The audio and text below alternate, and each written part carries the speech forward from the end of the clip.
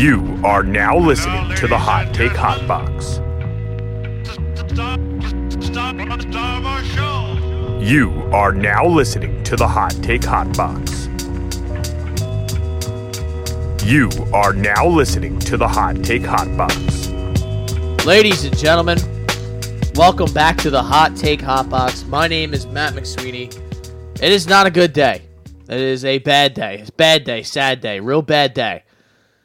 Phil's really just let the NLDS slip through their fingers, and I won't say it's over because that's kind of a overdramatic thing to look at a 1-1 series. But I saw my boy Dean put this up on Twitter. He 100% right. Like, they didn't lose this series, but they definitely just lost an opportunity to kind of put their foot on the throat of the Braves and win the series, and kind of just come home to a cushy situation where you could just, all you got to do is win one game here and this series is over. But again, my name is Matt McSweeney. I'm joined by Ty Capone. Ty's Dodgers are not doing too well either, so this is going to be a sad baseball podcast from the people at the Hot Take Hot Box. But Ty, how are you feeling other than what I just mentioned? Pretty good. Yeah, I mean, the Phillies had a huge moment to put them down 2-0. I think I heard or saw that teams that are up 2-0 in the division series are 29-3. So that would have been huge. And on the same hand, it's pretty much curtains for the Dodgers. They should win Game 3. Brandon Pfaadt is not good, and they should be able to actually get a hit this game, maybe. But who knows? October, Mookie Betts is great, and then October comes and he wants to go bowling. So I don't know what's going on there. Also, our pitching is so decimated that we had to throw Clayton Kershaw out there on Game 1 with his shoulder is basically string cheese at this point in his career. And at this point in the season, he had a good season, and then he got hurt, and now he has to pitch through it. And his velocity was in the high 80s. Things weren't looking good. He only got one out. So. Yeah, it's not. Listen, and they just want. I feel like the Dodgers are like, you know what? Let's make Clayton Kershaw out to be the complete joke of the franchise, so we can, I don't know. It's just it's not great. We're done. It's over. Listen, the Phillies game, I'm sitting there in dead silence in my crib last night, and they go from you would have thought from the broadcast that the Braves had just won the Intergalactic Championship from the reaction that these guys were losing their fucking minds on the broadcast. So they go from that to then they show us the Dodger game, and the Dodgers are already down 1-0. And I'm like, yeah, and then you got Bob Costas out here trying to make edgy jokes and shit. I fucking hate Bob Costas. So goddamn terrible. Well, he's like, Clayton Kershaw, you sad sack of shit, exiting this stadium. I'm like, all right, Bob, let's relax. Let's take it easy, Bob. But no, it just it was rough. So let's just go through the Phils, their last, I guess, week since I believe we had a pod that Tuesday, or Monday before the wild card series. And the Phils went out and took care of business against the Marlins. I'm really not too concerned about that because, I was a little nervous. They kind of, eased my troubles there. I guess none of us really thought that the Diamondbacks would just clap the Brewers' cheeks like that. But, yeah, that's just kind of how it goes sometimes.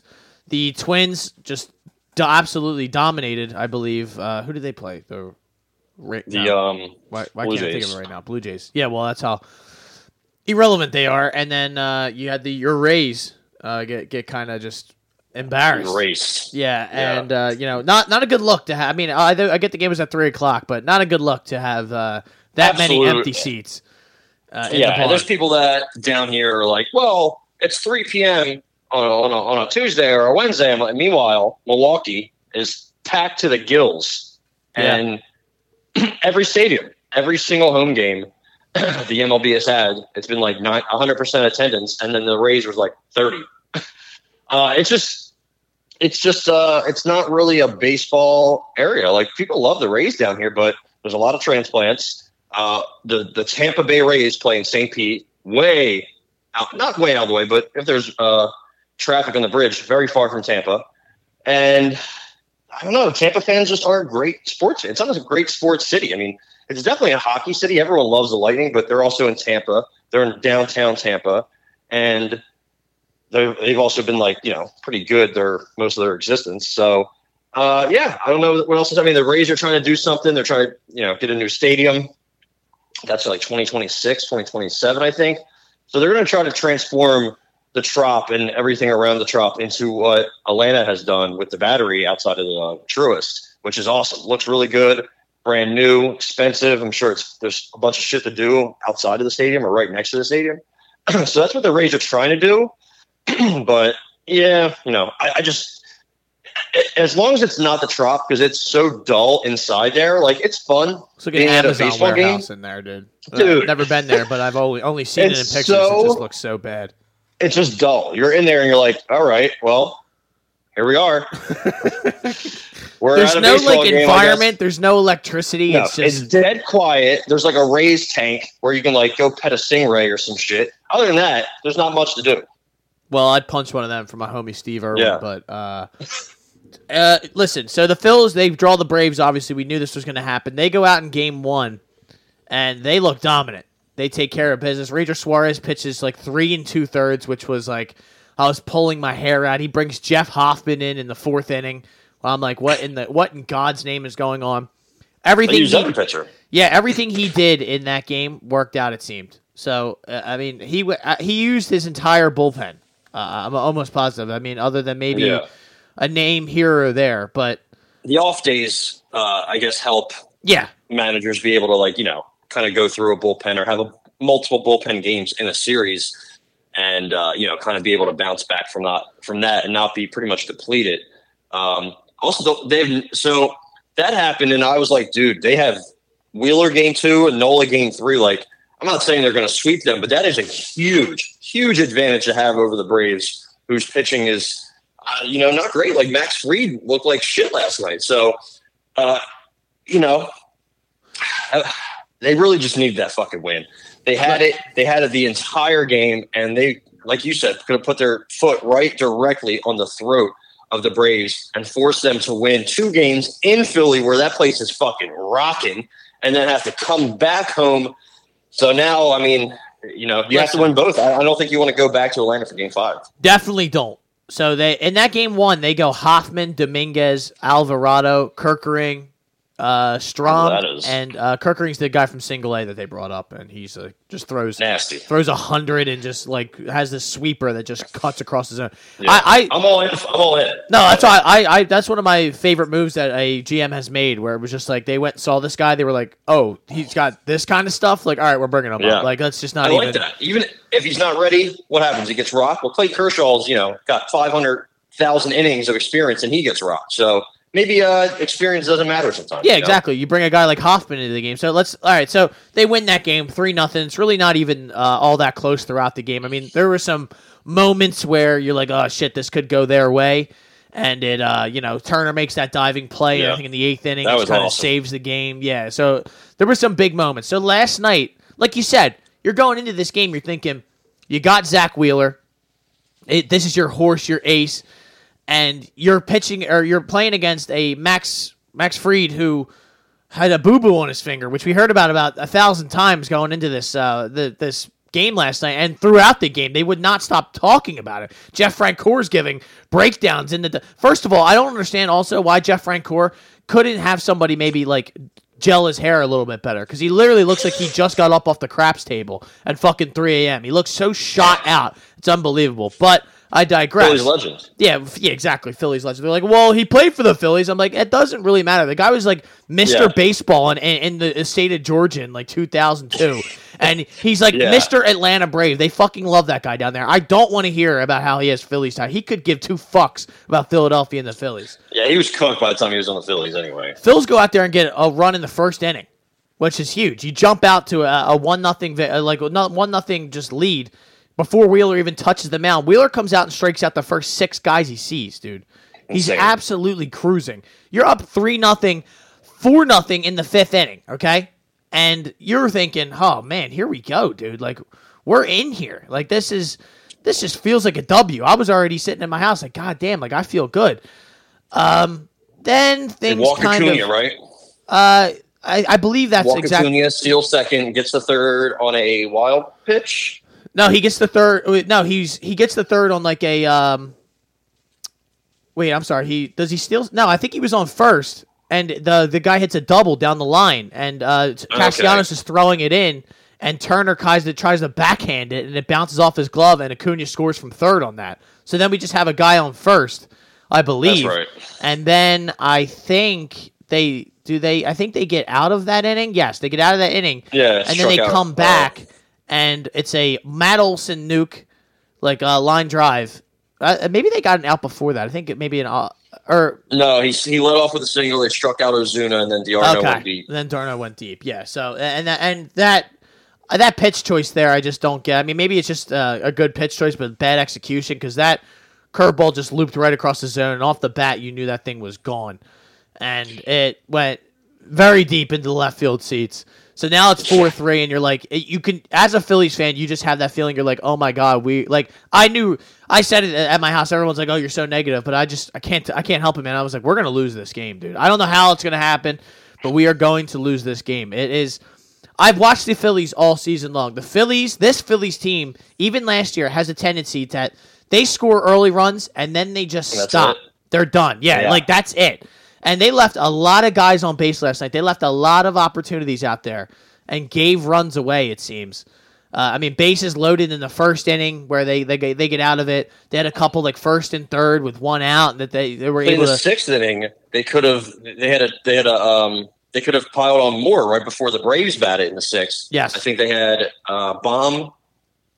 And they had runners on first and second with one out. And then Harper fouls out the third, and Real Muto fouls out the first. Just pathetic at bats that you can't have from your two of your biggest guys. Like all you need is a little single, right? All you need is a walk, just something, a little poke, and to foul out weekly. Like it was like the Dodgers last night. They would get a runner on, double play.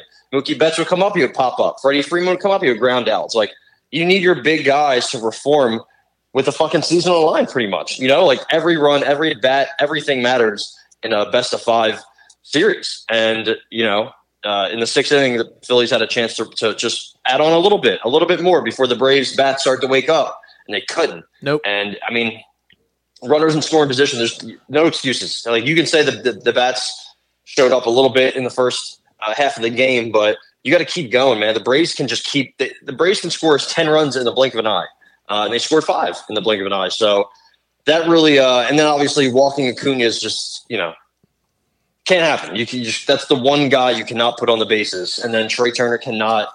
I don't know how he botched a throw in from the outfield. You know what I mean? Like, yeah, it can't happen. It just started to avalanche. It seemed like pretty much. And I know, like, so now they obviously the Phillies lose, and you really don't get much going in those later innings of the game. You have AJ Minter who comes in throwing gas, and Raciel Iglesias who. I mean, Castellanos was about 5 feet away from taking the lead in this game.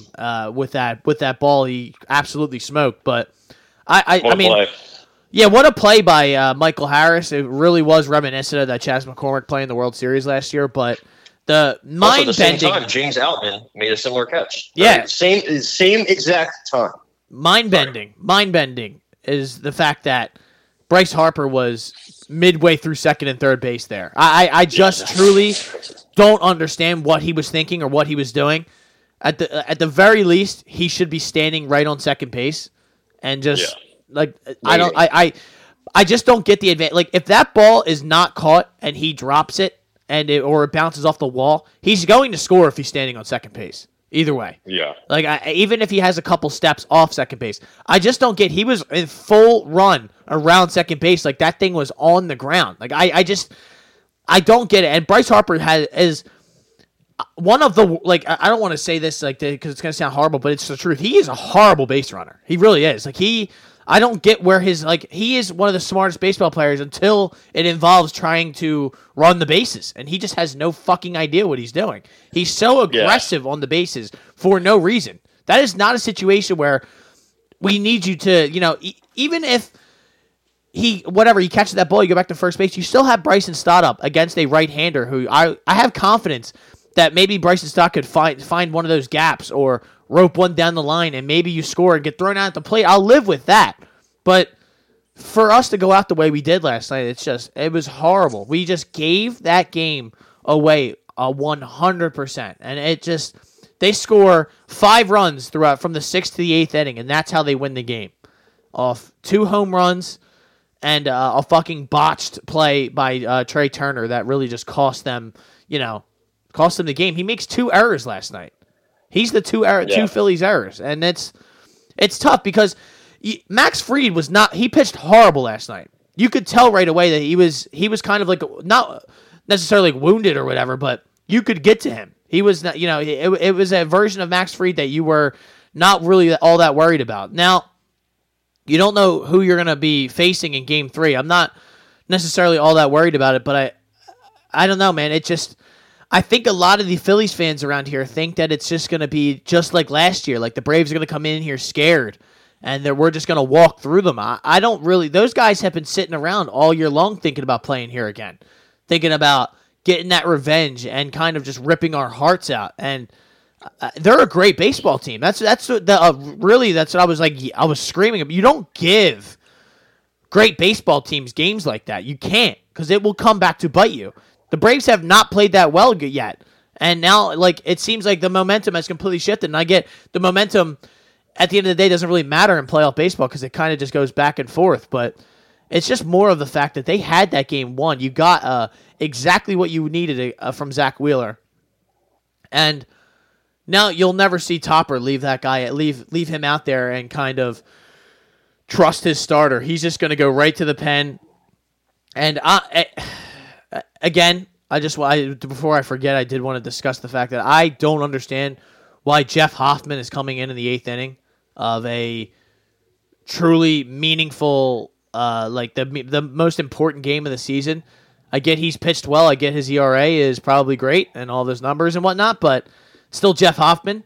It's still the NLDS, and I don't trust you, so I'm not going to go to you in the biggest moment of the season.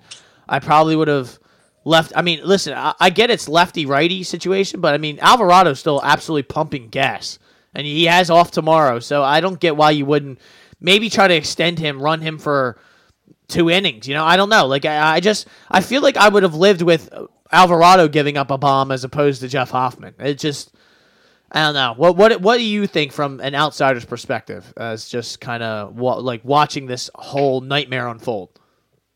I don't know, man. I feel like managing a bullpen is so even if you make the right moves, it doesn't matter. Like Dave Roberts pulled all the strings in game 2 against the Diamondbacks last night. He took guys out when they should. He brought in the right guys, and it didn't matter. So that's going to get lost in some people. But if he would have, if you're winning and you take out a starter and bring in one guy and he gets rocked, it's like, well, why didn't you bring in the other guy? But if you brought him in and he got rocked, it's the same thing. You know what I mean? It's like should have brought in this guy and not that guy. I personally think Alvarado's nasty. I think he's nails. I think you probably try to ride him as long as you can, like 20 something pitches. I don't know. I never saw it with Jeff Hoffman. He was a top prospect like 5-10 years ago and flamed out, and now he's like a reclamation project reliever. I've never been confident in him. So yeah, I mean, I guess I would have left Alvarado in, but also I'm not a manager. I don't know if Rob Thompson's much better than I or you are, but yeah, tough decision. He's going to get criticized pretty heavily for that. Yeah, and he won. I mean, you could argue Rob Thompson won them game 1 with the decisions he made. So it's nothing to really like I was there saying, why the fuck did they just take Ranger Suarez out? He was absolutely dealing, but obviously it worked out. He made the right decision because we won the game last night.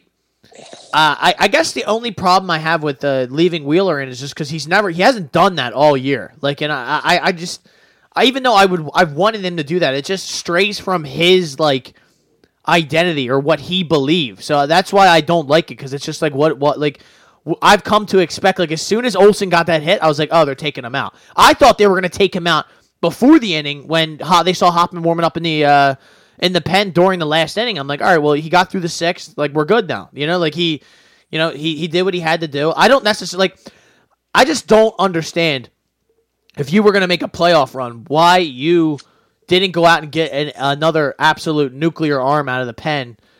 Or maybe, I don't know, there had to be a better option back there that they could have brought in other than fucking Jeff Hoffman. Like, I don't care what he's done all year. I really don't. He got one out the other night. Congratulations. It's way different than pitching in a 1-run game in the 8th inning of the NLDS. I don't know. And I mean, at the end of the day, they probably were going to go to Kimbrel in the 9th, and things were going to go fucking haywire from there anyway. So I really don't want to get all that worked up about it. But it's just more of the matchup situation where I don't want Jeff Hoffman facing the top of the lineup. I don't know who we have as a right-handed arm out of the pen that I want facing the top of the lineup. That's the tough thing about playing these guys. They have Austin Riley, Acuna, fucking Ozuna. They have just really good right-handed bats. So it's like, I get you don't want to necessarily go lefty on lefty. I wouldn't want Strom in there, but I think Alvarado's a little bit of a different story. I think you could have Alvarado or Soto. Yeah. I think. Exactly. Like Alvarado only pitched 16 pitches, only threw 16 pitches. So, like, maybe leave him in for, I don't know. But and I tweeted that, like, you have the account 3-2. Why are you throwing, like, a curveball across the middle of the zone?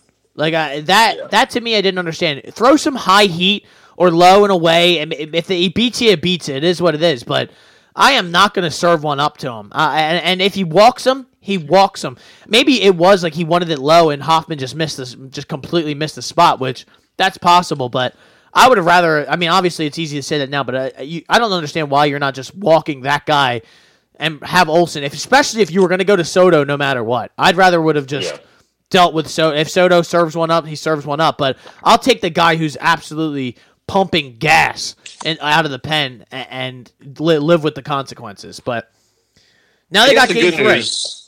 Yeah, I guess the good news is you have Nola going against either Bryce Elder. I would assume Bryce Elder or AJ Smith Sawyer.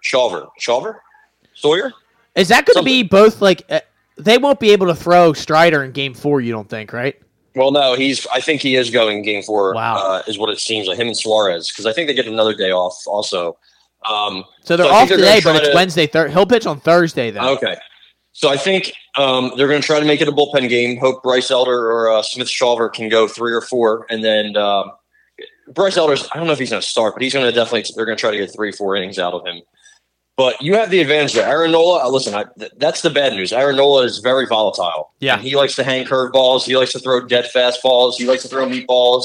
He gives up home runs a lot, So that against this lineup is potentially dangerous, but I think you can definitely get – Bryce Elder's not that good. A.J. Smith-Shawver's not that good. Like, this is a game you got to win because you got Spencer Strider in game 4.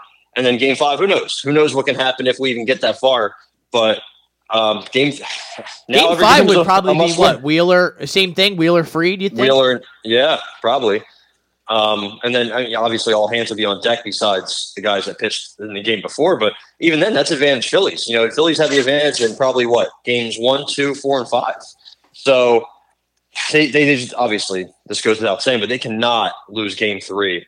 And look at Strider in an elimination game against Ranger Suarez, who I don't think he's awful or anything, but he only gave you 3 innings the first time. If that happens again, they don't trust him. Your bullpen might be taxed. Yeah, your bullpen might be taxed. So, very interesting. It's going to be a very, very interesting series. I mean, listen, you get past the Braves, you probably think like, wow, the NL could be ours. Like the Diamondbacks are, they're fun. They have young talent, but they have no pitching outside of Zach Allen and Merrill Kelly, and even Merrill Kelly.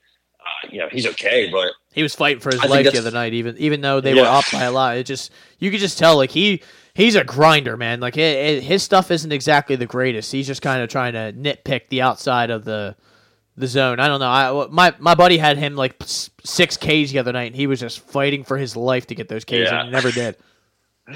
Zach Allen pitching a playoff game in Philly would be kind of cool since he's from South Jersey.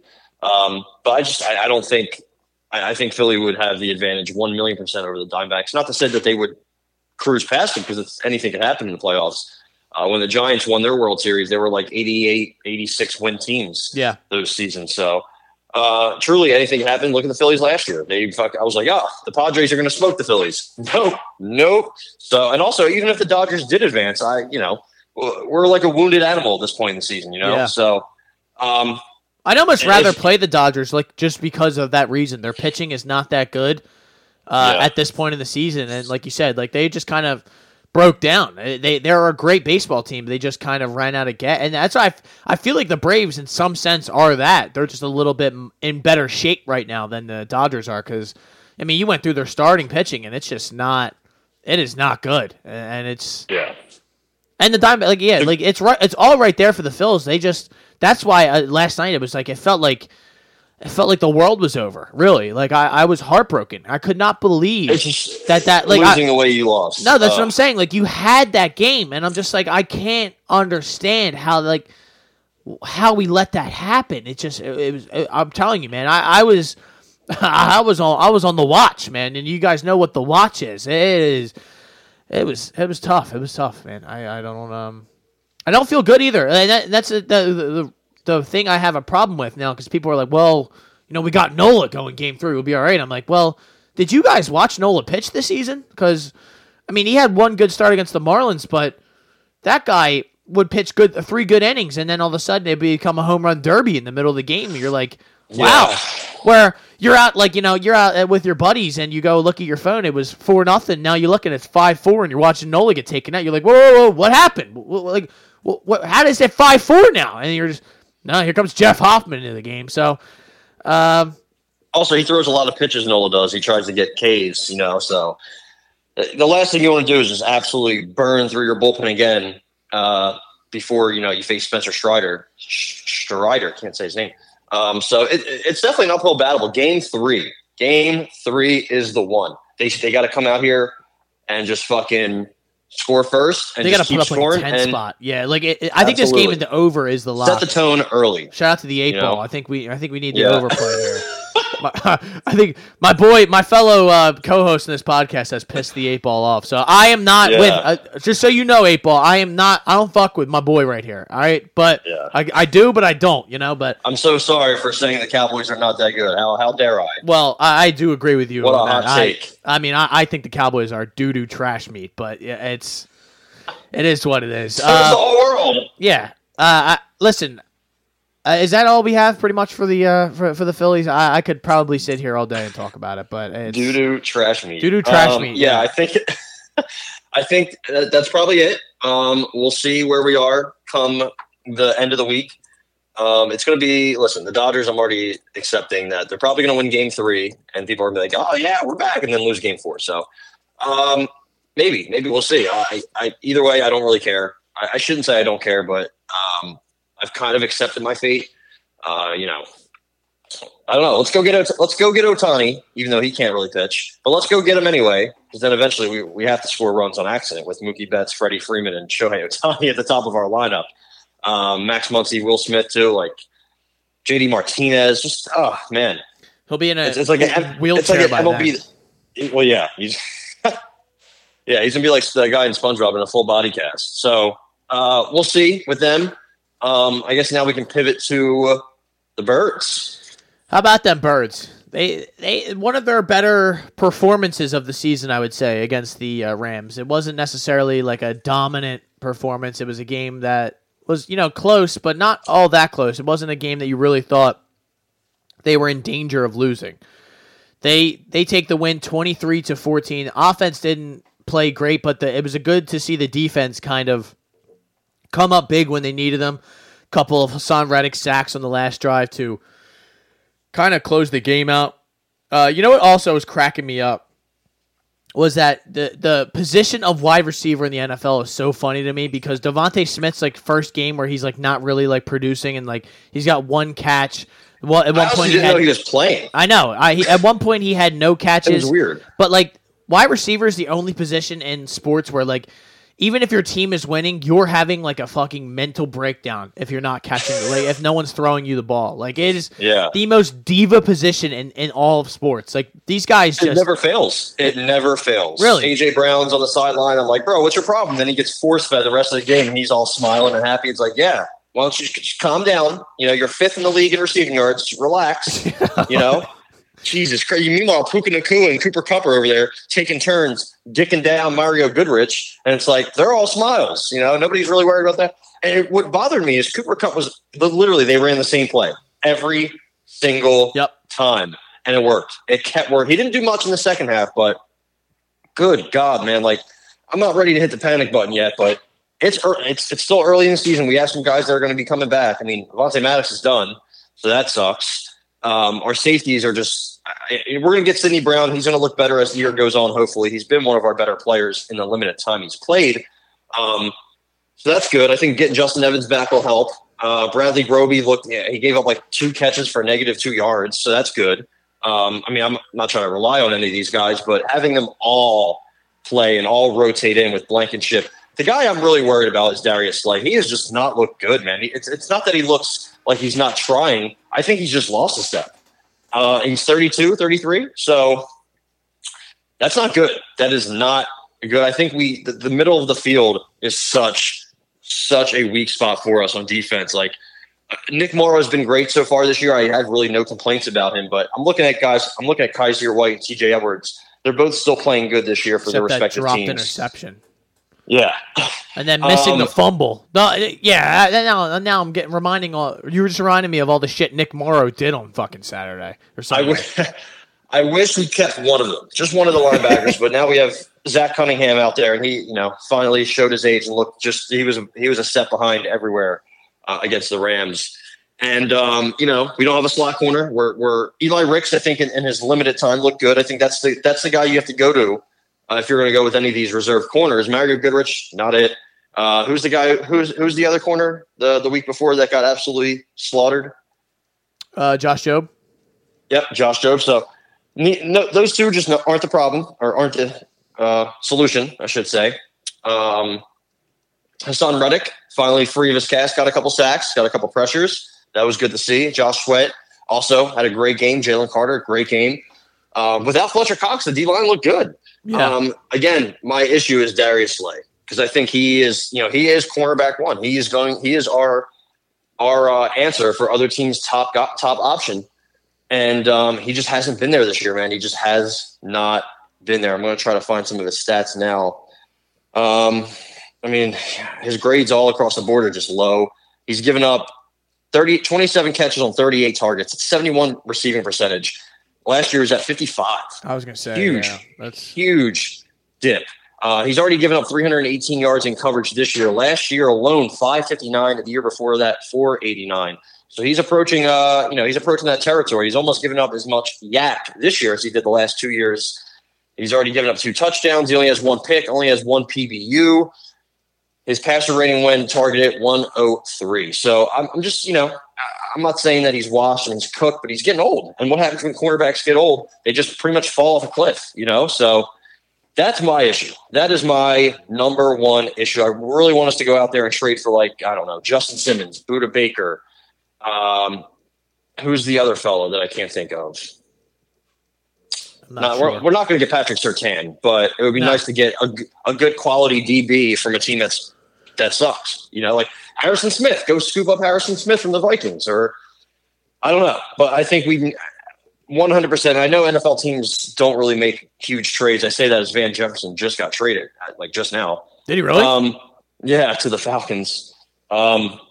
But I think there has to be a move that's made. And I'm not talking about signing Bradley Roby. That's a cool little Band-Aid. But if we want to be – I mean, listen, the Niners are just tearing up teams. Like, I'm not saying they're better than us like a lot of people are saying, but they're going to be a formidable opponent, man. Like Brock Purdy, maybe his elbow's not going to be, minced meat this year. Maybe he will be able to throw it against us. And I just have some issues with our passing defense. Not as a whole. I think we can kind of, we're so good up front that we can kind of mask some of those issues. But there's going to be a time where, Darius Slay has to make a stop, has to defend Deebo Samuel, Brandon Ayuk, or CeeDee Lamb. Probably not. Somebody else in the NFC has to step up. I'm not sure who, but I think we need to go out there and trade for a DB. I don't know who, but I think we need to go out there and definitely get somebody. I think there's always, it seems like every week it's something different. Like the defense played, like they stopped the run. Like it was the good thing. And like you said, Jalen Carter, talk about an absolute steal at number 10. He's insane. He's been absolutely incredible.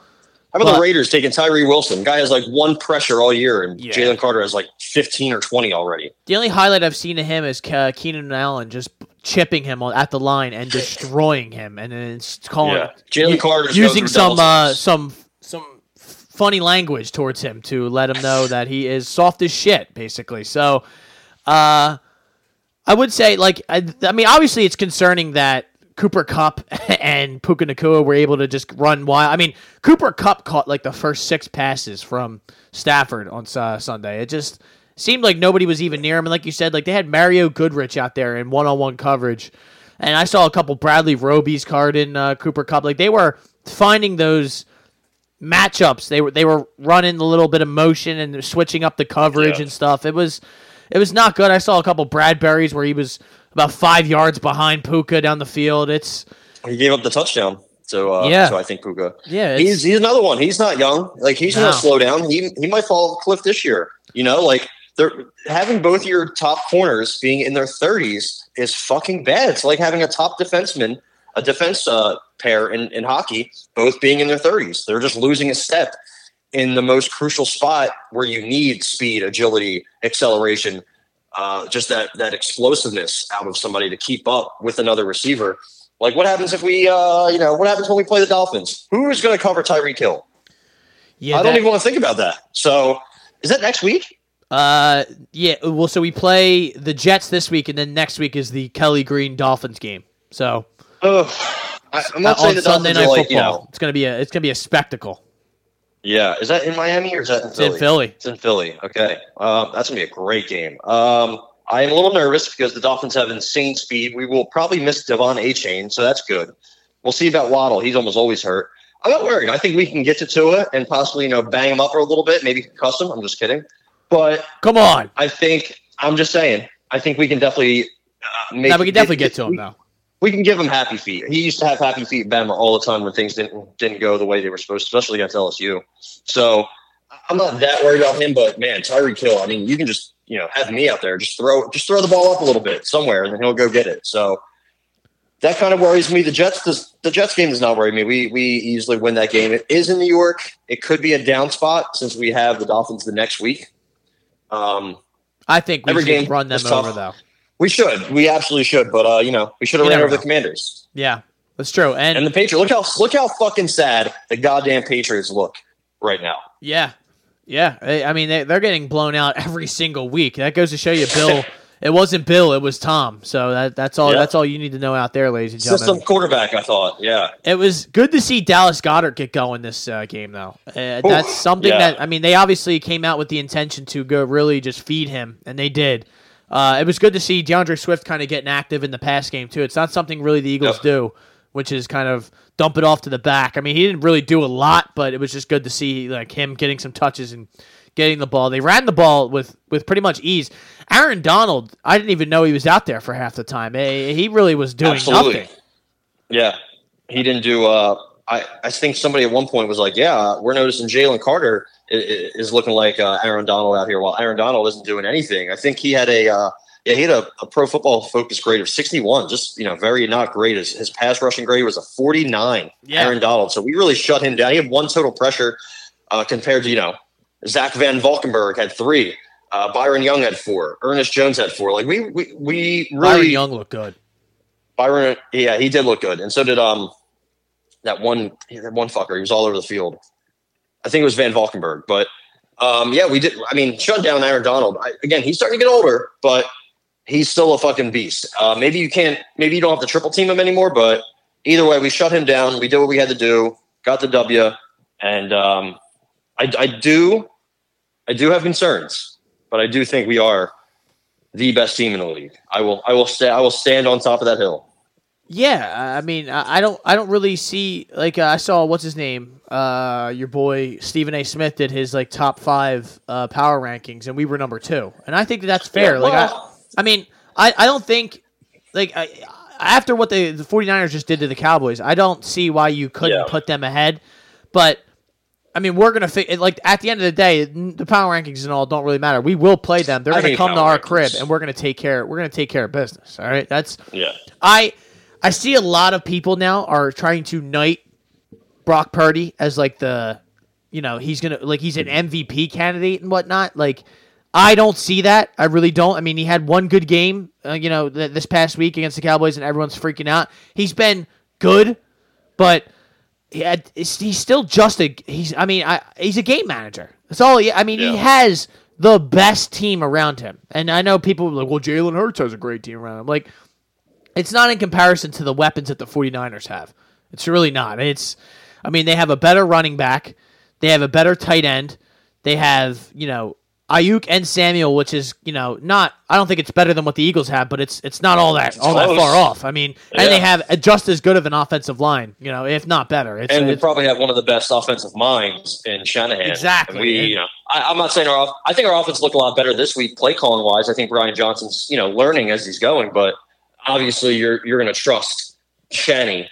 And there's a little 100%. Bit of a thing going on right now that people don't know who's calling the plays for. I know, like, there was kind of like a discussion whether it was Sirianni that kind of took over the play calling again because things were so bad on the offense, in the offensive department. But I don't know. I'm trying not to get too worked up over a team that's still 5-0. And they've really, they've been in some close ones, but like I said last week, I'd rather them be in close games as opposed to last year when they were never really in a close game, and then, when they were, it just seemed like it didn't go our way. It just, or we have razor thin games against the Colts and stuff like that, where we were gonna win no matter what. They scored 10 fucking points and yada yada. I just am worried that the defensive coordinator and like the new offensive coordinator and some of these little mistakes, and we don't seem as crisp and as good as we were last year, which is not to say we can't be that later on in the season, but right now we're not there yet. So it's just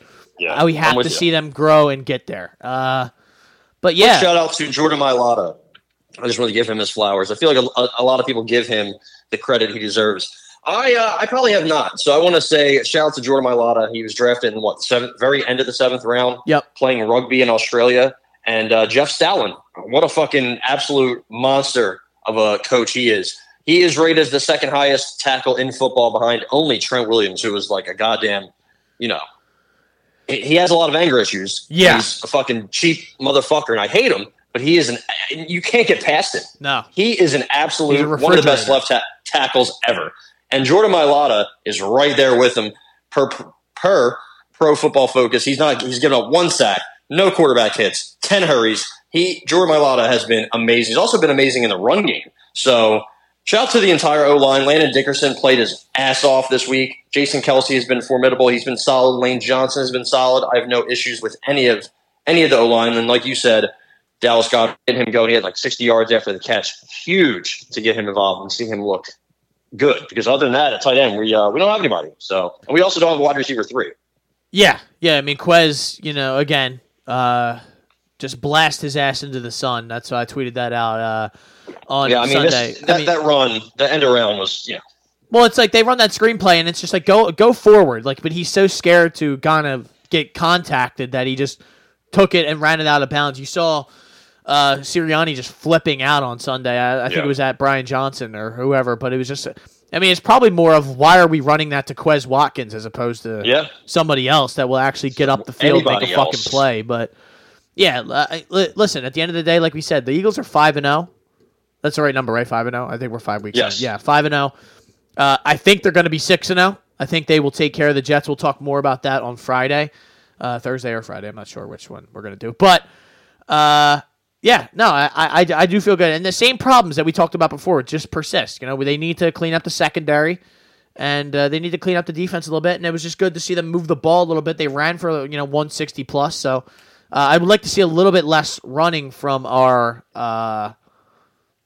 quarterback, but I'm not going to get too worked up about that. So Kyron Johnson going to the Steelers, by the way. I don't know if you saw that. Oh, all right. Who cares? All right. So Sixers, I guess, would be the next on the docket, unfortunately. Your boy, James Harden, Uno. He's back. He came to training camp because money was on the line, so he made sure his ass showed up. And all talk, huh? Yeah. Not to making everybody's life miserable and being whatever else he was going to do. He's going to come in like Mussolini and tell everybody to go fuck themselves. Yeah, that didn't happen. He shows up, he's all buddy with everybody. Let's take some jumpers, guys. Fucking pathetic. It was just so sad all off season.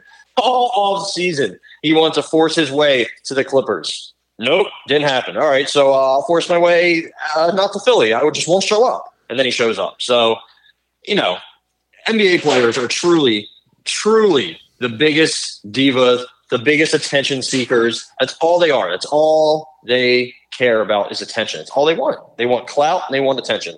They'll all bang the same Instagram models. They'll all do the same thing. It's just very frustrating. And now we're in a situation where it's like, great, we got Harden back, but now what? Yeah, it's a weird culture though. The whole NBA is just weird. It's weird. But now I look at our team, and Joel Embiid is choosing a country to represent, like a high school recruit chooses a school. He's got 5 hats on the table. He's like, all right, which one am I going to choose? Then we got Harden coming back. We signed Kelly Oubre. It's our big acquisition in the offseason. He shoots like 2 of 8 in the first preseason game. So I just don't know what we are as a team. So I guess we'll have to see how Nurse kind of gets these guys to play together and, implement his system and his style. And hopefully he can, I don't think he's been really dealt the best hand. I think Daryl Morey, and a lot of people took Harden's side because he kind of, was publicly bashing Daryl Morey. I mean, he had a whole neon sign in a strip club, but yeah, I can't really stand here and say, I don't think Daryl Morey is not a liar. He probably is. Think he's a liar. Yeah, he absolutely is. There's no reason he should be. I mean, look where he is. You don't get to where you are in life, like where he is, and not be kind of a bit of a truth stretcher, if you will. And he just hasn't really gotten us a good team, an all around a deep team. He leveraged all of our draft picks to sign his guys from Houston, and that got us in trouble. And those guys aren't good. And now we have a disgruntled James Harden. We don't know what's going on with Embiid. He's, making excuses, and he's like 29, 30. So I don't know. I have no expectations. I think they should probably win like 40-something games, I guess. I don't know. I don't know what to expect. 48 to 52. That's what my prediction right now is. Just because if anybody gets hurt for an extended period of time in the starting lineup, we're fucked. They're fucked. And then we saw Tobias Harris is still – I feel like he's been a Sixer for like 30 years.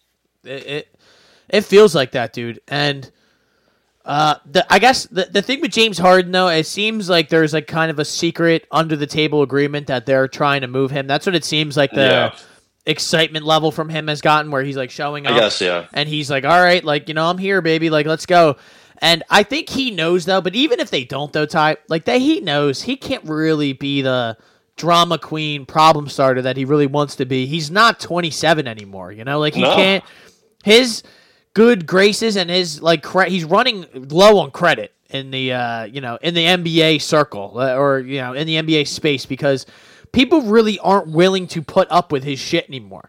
He's not that good anymore. Like, he's still good. He's still okay. He's like I don't want to say mediocre, but he's like above average. But he's not that player anymore. So you can't really cause those problems and bring the drama that you bring if you're not going to be a 25, 26, 27 points per game and be an all NBA player. He's not that anymore. I mean, he's he doesn't really play all that hard for the good portion of the season. He kind of is in neutral, it seems, where we begged for him to score basically all last year. It was kind of like a Ben Simmons without the defense. I've called him that a few times, where there's situations where he just doesn't want to shoot, and he can't, that step back doesn't have the same life behind it, because at some point during the season, a hamstring, a calf, a quad, there's something that goes wrong with his legs, where now all of a sudden he's not the same guy anymore, and he can't,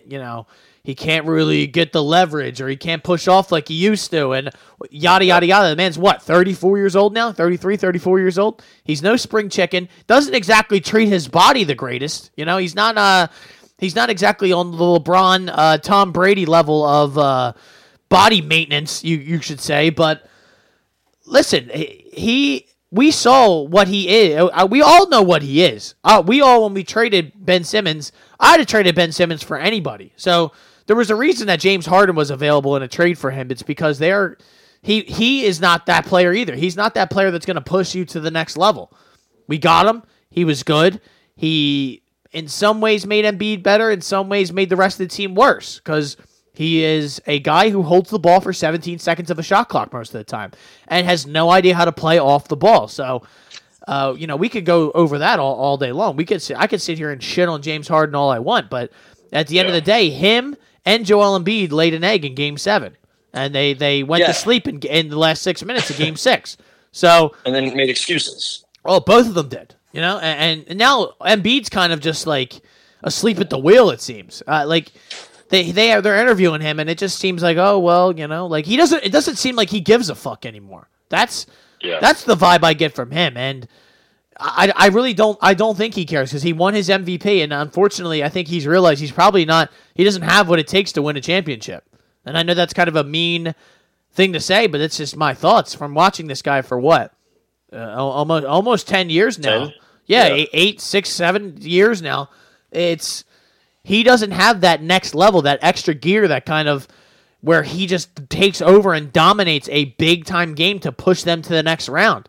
He could do it against the Raptors, Nets, and whoever you want in the first round, but once the second round rolls around, he gets got Al Horford's decrepit-ass guarding him. He turns into, Nikola Jovic as opposed to Nikola Jokic. So it is a rough situation. Like you said, I mean, the only good thing is that maybe Maxey will be better this year, but I have such negative feelings towards the Sixers that I don't care. Who really cares if Maxey plays better than he has in recent years or he grows as a player?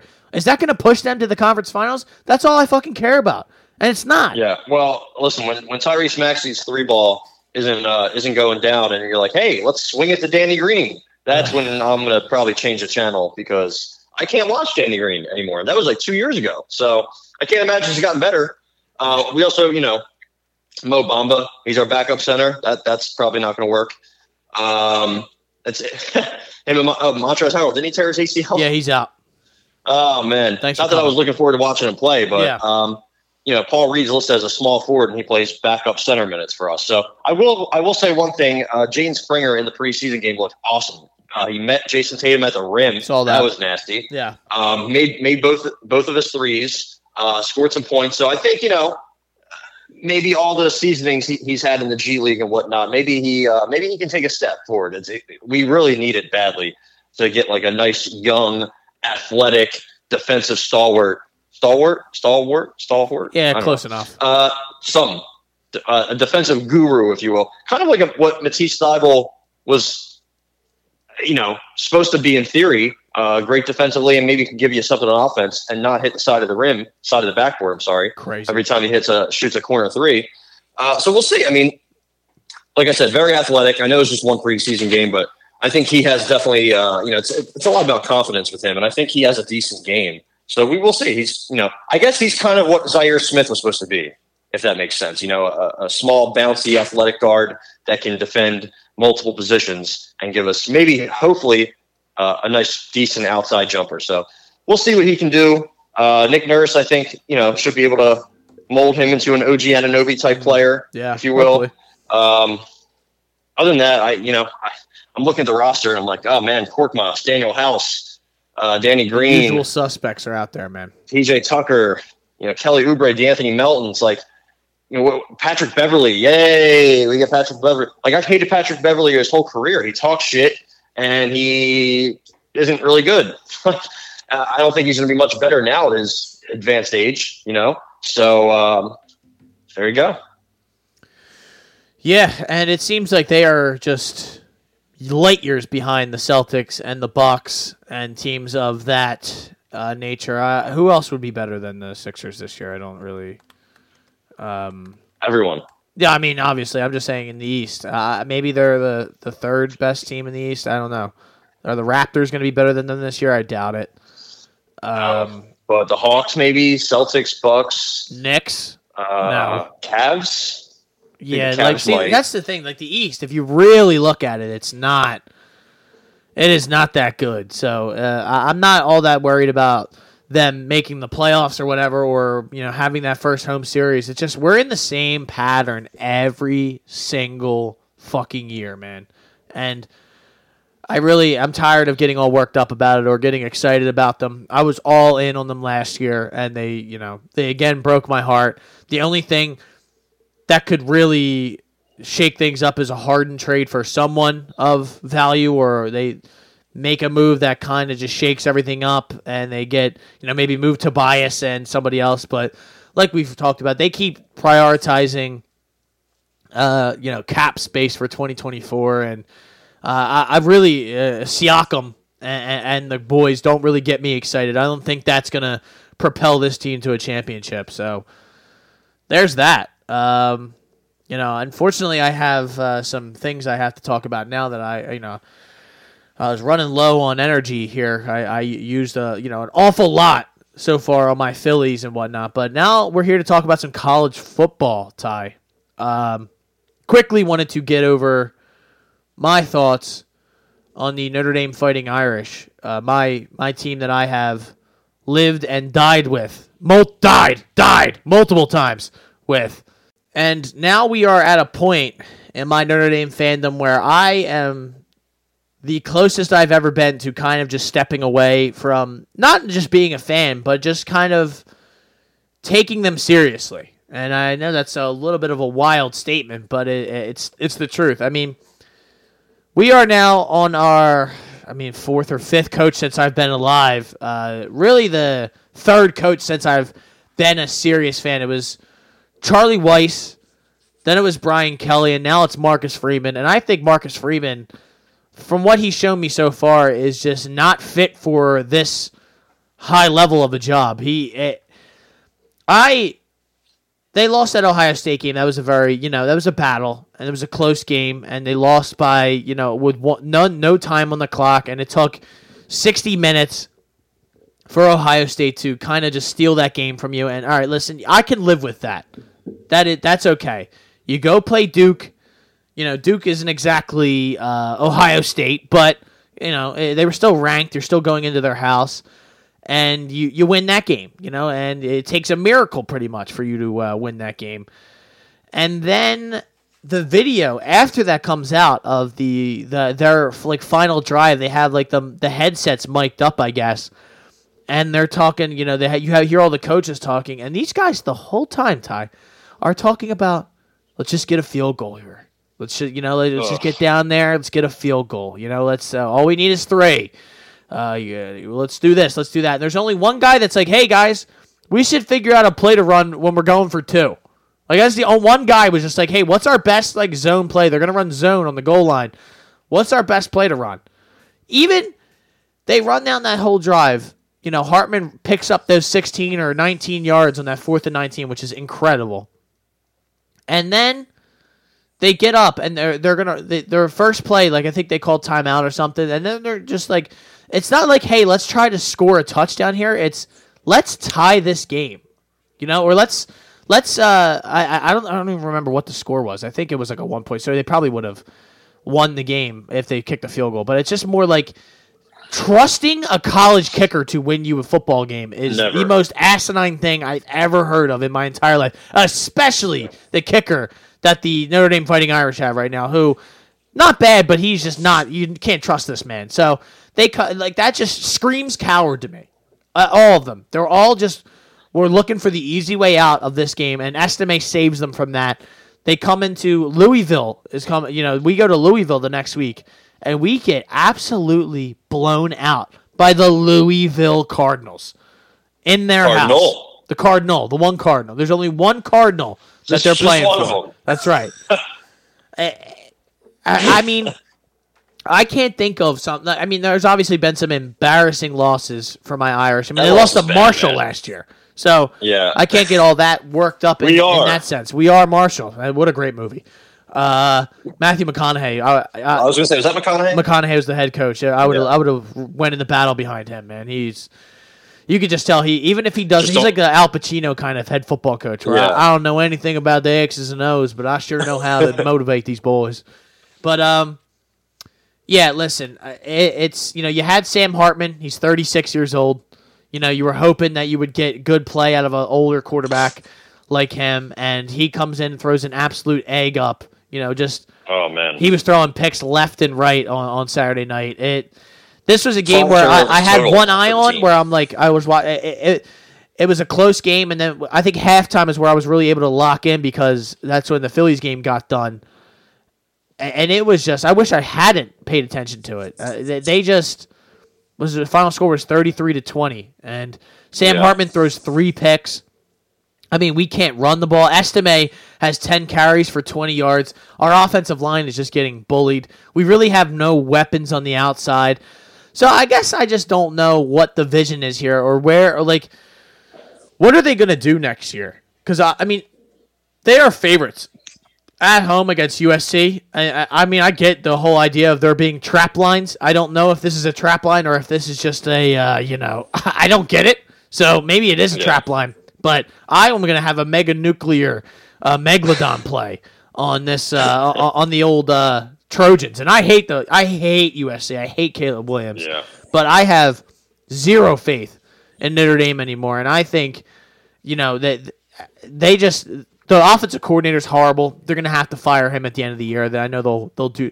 There was people out here probably think I'm just like blabbering around, but I'm all in on the Irish. The Irish brought an offensive coordinator in last year who they were going to hire. Gerard Parker. No, yeah, but they brought in another one from another school who had a contract. But the Irish, the administration and the athletic department decided they weren't going to pay the buyout for the offensive coordinator that the head coach wanted. So instead, they had to go in-house and get Gerard Parker, who was like a tight ends coach before this. Something along those lines. And not looking good. They lose their strength coach. I'm pretty sure they lost like an offensive line coach, because I really do not think that the administration gives a fuck about football anymore. They don't take it serious anymore. And if that's the case, then I don't know if you can hear me. That's me washing my hands of these guys then, because I don't have to, I didn't go to the school. I don't have to fucking sit here and live through this. I'll pick another team where they actually care about winning national championships, and I'll root for them. I don't really care. I didn't want to be like the Marcus Freeman hire was like a. Now it seems like, looking back, like it was it's still like the hire. It's like I think he's a young coach who kind of needs some guidance. But, and he has an Al Golden in there. Like, although it's Al Golden, but at least that guy has been a head coach of a major program before. It didn't exactly go well, but he still at least has some experience. He needs some guidance, and he needs somebody, especially on the offensive side of the ball, who can really take over things and do what needs to be done. They had Tommy Rees last year, but now he's Alabama's problem. There's really just a lack of, I don't even know. There's no urgency. No one really cares, it seems. It's just only the fans do. The rest of these people are just like, well, they're still ranked.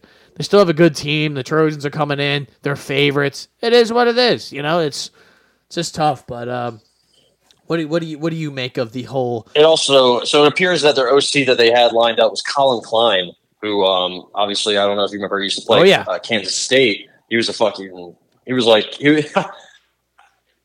I'll say this as best I can. He was like a poorer version, but also on a much worse team, like Tim Tebow. Yeah, I guess is what I would say. And now I think Colin Klein is. I believe he is the. I think he's the coach of. I think he's the OC at Kansas State where he played. So, obviously they had a chance to get him, and whatever happened, I guess they didn't want to pony up the money. It's going to be hard, I think, for Notre Dame to really have sustained levels of success in football at the top level when, you're requiring a certain GPA, and then the athletic office and the university doesn't want to pay buyouts. Like, these are things you have to do. It's unfortunate, but you guys aren't. It's not like Notre Dame University is struggling for money, So. You got to pony those things up. And when Sam Hartman goes out there and turns the ball over 5 times against a team who was in year 1 of their rebuild with Jeff Brom and Jack Plummer, this isn't how the season was supposed to go for Louisville. I mean, they're pretty solid. Their defense is good. They have some decent playmakers on offense. Jawar Jordan's a stud at running back. Jamari Thrash, pretty solid receiver too. And Jack Plummer's just like a game manager, but he knows the Jeff Brom system for Purdue. So he went out, got him from Cal. I just was very shocked that this is what Notre Dame is going to look like after, 2 tough games. But this might just be what their offense is, because you look at the first 4 games of the year, they were scoring 40 a game. Navy, Tennessee State, NC State, Central Michigan. But then the schedule flipped to Ohio State, Duke, Louisville, USC, Pitt, Clemson, Wake Forest, Stanford. I'm not saying that some of those teams are going to be, they should smoke Pitt, they should smoke Stanford and Wake Forest, but then you got to go at Clemson. And then, like you said, this week, they're home against Notre Dame, USC. Like that's going to be a fucking bruising game. It's going to be very tough to keep the athletes that USC has in check. But especially Caleb Williams, you give him any time out there, he makes magic happen. So I'm with you. I think USC wins. I don't understand. I don't this see line. why they wouldn't. Yeah, I mean, maybe it's a trap. Like they have a home game against Utah next week, but the Notre Dame is a much bigger rivalry, or a game that you wake up for over Utah, especially if Cameron Rising isn't playing again.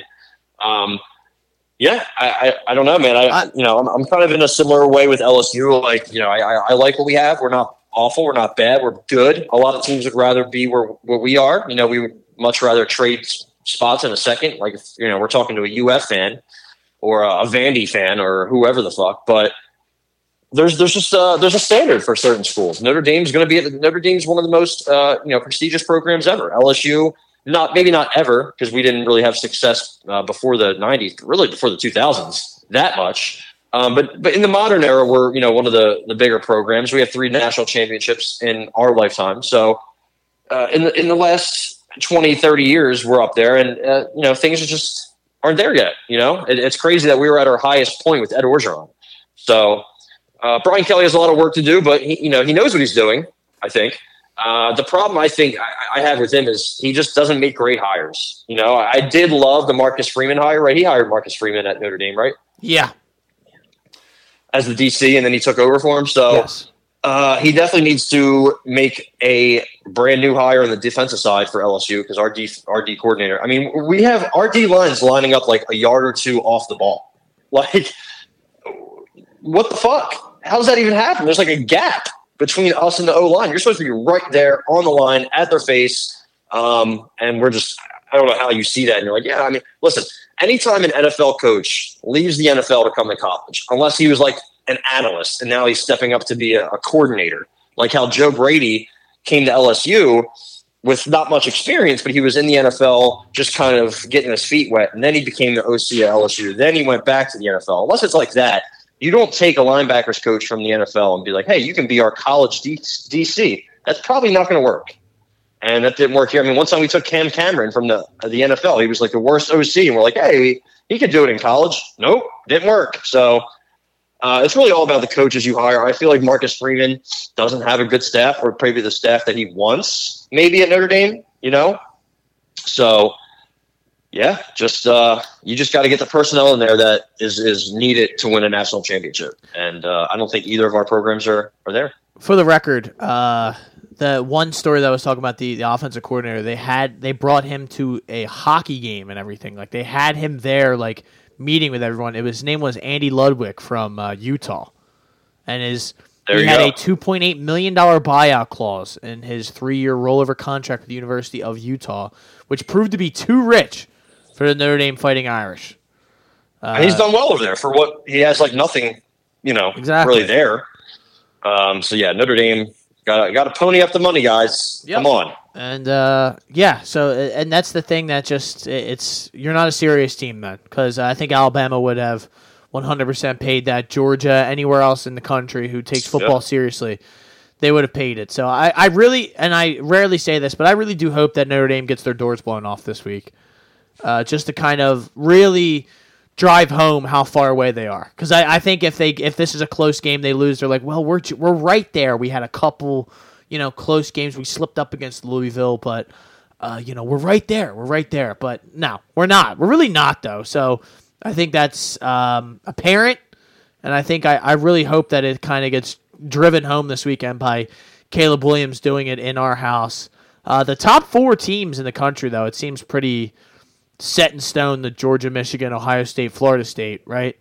And then after that... Yeah, I have a lot of concerns with Florida State. I think this is going to be an open year Like OU made a huge move. I think, okay, now I can kind of take them serious. I still have issues with their defense. I never thought Texas was that good. I'm not a big Quinn Ewers fan. I do like Washington. I just think the Pac-12 is going to like kind of cannibalize itself. I think Washington, Oregon play this week. That's going to be a huge game. Winner of that is pretty much in control of their destiny for the rest of the season. I think FSU is going to slip up. I do. I think Ohio State also might slip up. I think that Michigan-Ohio State game obviously is going to be amazing. I do like Michigan. They haven't played anybody, but, whatever. You play who you play, and then you deal with them accordingly, right? When you fight somebody who's 0-10, you have to knock them out in the first round. Jay Ellis. That's what you're supposed to do. Shout out, Jay. Shout out Jay Ellis. Always has to sneak in a nice Jay Ellis Look reference. But yeah, I mean they're handling all these teams as they should. So they have Indiana this week. They're going to beat the brakes off them. They have Michigan State next week. Should beat the brakes off them. Then Purdue. I mean, man, their schedule is really, really pathetic. Other than Penn State and Michigan, Ohio State, they have nobody. So I think Georgia looks good. Georgia's probably fine. I think a sneaky team could be UNC because they don't really play anybody. There's only a team or two that they have to beat. They've looked good. They looked good last week coming off of, I think it was Syracuse. People thought Syracuse was going to be the upset pick. Yeah, that didn't work. I mean, maybe Louisville. Maybe Louisville can make it interesting. They don't have a crazy schedule. They do have Duke this week. That's going to be tough. And they have Miami, who, by the way, I mean, is that the worst loss in, football history that Miami suffered this week? Oh, man, how great was that? I mean, I had my Miami friend hit me up. Shout out to T-Mons. Irish on, what's it called? Upset watch, and I'm basically dude, shut the fuck up. I don't want to hear this right now. Georgia Tech. And then I'm wait a second. I go tune into their game, and I'm wait, what an absolute fucking meltdown that is. I mean, you run the ball for no reason, and he's still claiming that the guy's elbow was down, which who cares? He was. Yeah, well, but who cares? He lost. Cares? Yeah. They lost. You know what happens when you kneel the ball? You don't fumble. Yeah. Why did they say why they did that? Let me see if I can find a crystal ball. I think Mario Cristobal. I mean, listen. After something like that, you kind of have to just tuck tail and stay inside for a week. There's nothing you can do. But I think it looks like somebody's trying to do lip reading, and he tells the OC you might want to kneel it out here. Oh, that's what somebody said. But you can't. You're the head coach. There was a time before when he was at Oregon where he refused to kneel out the clock, and a couple times, actually. One time they were up 34-6, and they're just running the ball when they could run the clock out, and the commentators were confused. The commentators in this game, I think it was Jesse Palmer, it could have been, or Brock Osweiler. It was one of them. They were like, I don't understand what they're doing. It's 3rd and 15. All you have to do is kneel at once, and the game is legitimately over. It's not like you're giving them 3 seconds, 6 seconds. No, it's over. It's over. The fat lady is singing. And he's like, I'm very confused. I don't get this decision here. They run it and they get stripped. And everybody's going to go for the ball because what else are you going to do? So obviously people are going to shit on the kid for fumbling, and I get it. You can't fumble that situation. You have to just go down or something, and he was down technically. But that is on the head coach who got a 10-year, $80 million contract to leave Oregon to come all the way to Miami and tell all these kids, hey, the U is back. This is what we're going to do. We're going to beat all these teams. And then you lose at home to Georgia Tech, who is terrible. Terrible. They are not good. They're in the middle of a rebuild. Yeah.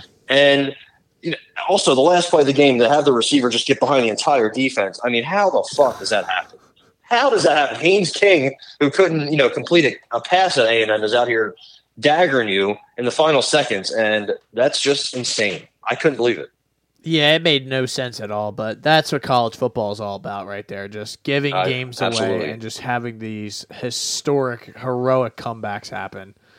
And, man, listen, college football, like you said, it's open this year. It's probably the most fun it'll be. That's why I'm so frustrated as a Notre Dame fan, because it felt like a year that we could kind of maybe make some noise and actually make a run in the college football playoff if we were able to say, maybe get lucky against in that Ohio State game, and this USC game would be. I'd have a much different vibe going into this one, but all that goes away when you get blown. I mean, even if they had beat Louisville, I would be like, all right, here we go. This USC game would be huge for them to kind of get back on track and maybe sneak into the playoff because like you said, it's open. The Pac-12 is going to cannibalize itself. a lot of these teams that are hanging around this top 10, 15 area are, reasonable, in the discussion to be, included in the college football playoff. But yeah, that's that. And that's that's the hot take hot box. Our sad college football debate. Yeah, bring me back to 2019 with Joe Burrow, please. Yeah, bring me back to Brady Quinn, I guess. I don't know. Yeah, but Tommy Reese, maybe. I don't know. Everett Golson. Those were the days when he was the quarterback. But Brandon. What was his name? Wimbush. Yeah. Well, I remember them all. Maybe Dane Christ. Don't forget Dane Christ. Jack Combe was actually pretty good for them, which yeah. All right, that's enough. Enough's enough. So, my name is Matt McSweeney. This is the Hot Take Hot Box. We'll be back later on this week, probably after the Phils get their 2 games in, and hopefully we're discussing who they're going to play in the NLCS and what's going to go on there. But let's just hope the next pod has a more jovial feel to it.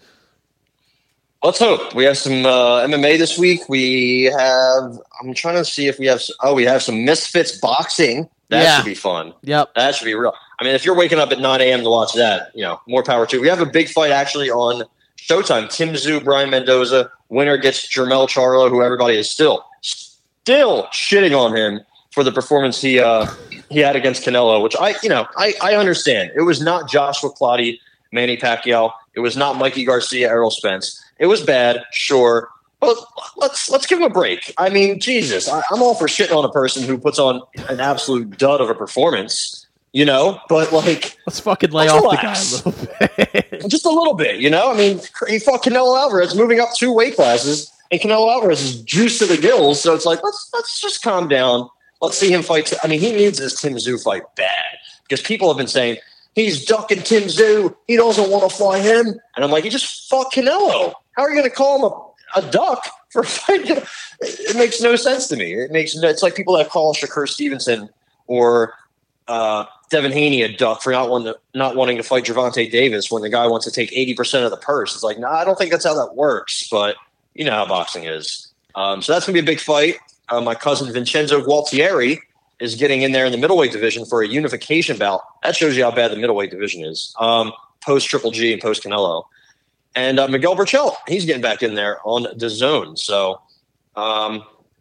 Lee Wood also got a big comeback win against Josh Warrington. So, combat sports is rolling, baby. We got KSI this weekend. We got Logan Paul. It's going to get really gross. Shout out to Dylan Dennis, going to get in there. He's got to pay his legal bills. He's going to get absolutely shelled, I think. Absolutely. You know what? That's crazy. Like, I mean, not that I thought much of Logan Paul before this, but he's absolutely tanked any sort of credibility he had in the boxing space by he's like, I'm going to garnish his wages for the rest of his life because he talks shit about my wife, and turning his replies off on Twitter. So it's like it's just a joke. I don't take also, that. I feel shit. like I haven't heard. Sorry, no. I feel like I haven't heard much from Jake Paul at all lately. Have you also noticed that? Yeah, I think he's probably trying to be the good brother. Like, unfortunately, his brother's not always trying to steal his opponents and shit like that. But yeah, I mean, there you go, ladies and gentlemen. Things are getting weird. Things are getting weird in the Paul world, huh? Hot Take Hot Box. My name is Matt McSweeney. I'm Ty Capone. And as always, ladies and gentlemen, bet the Phillies money line, and make sure that you have a backup plan.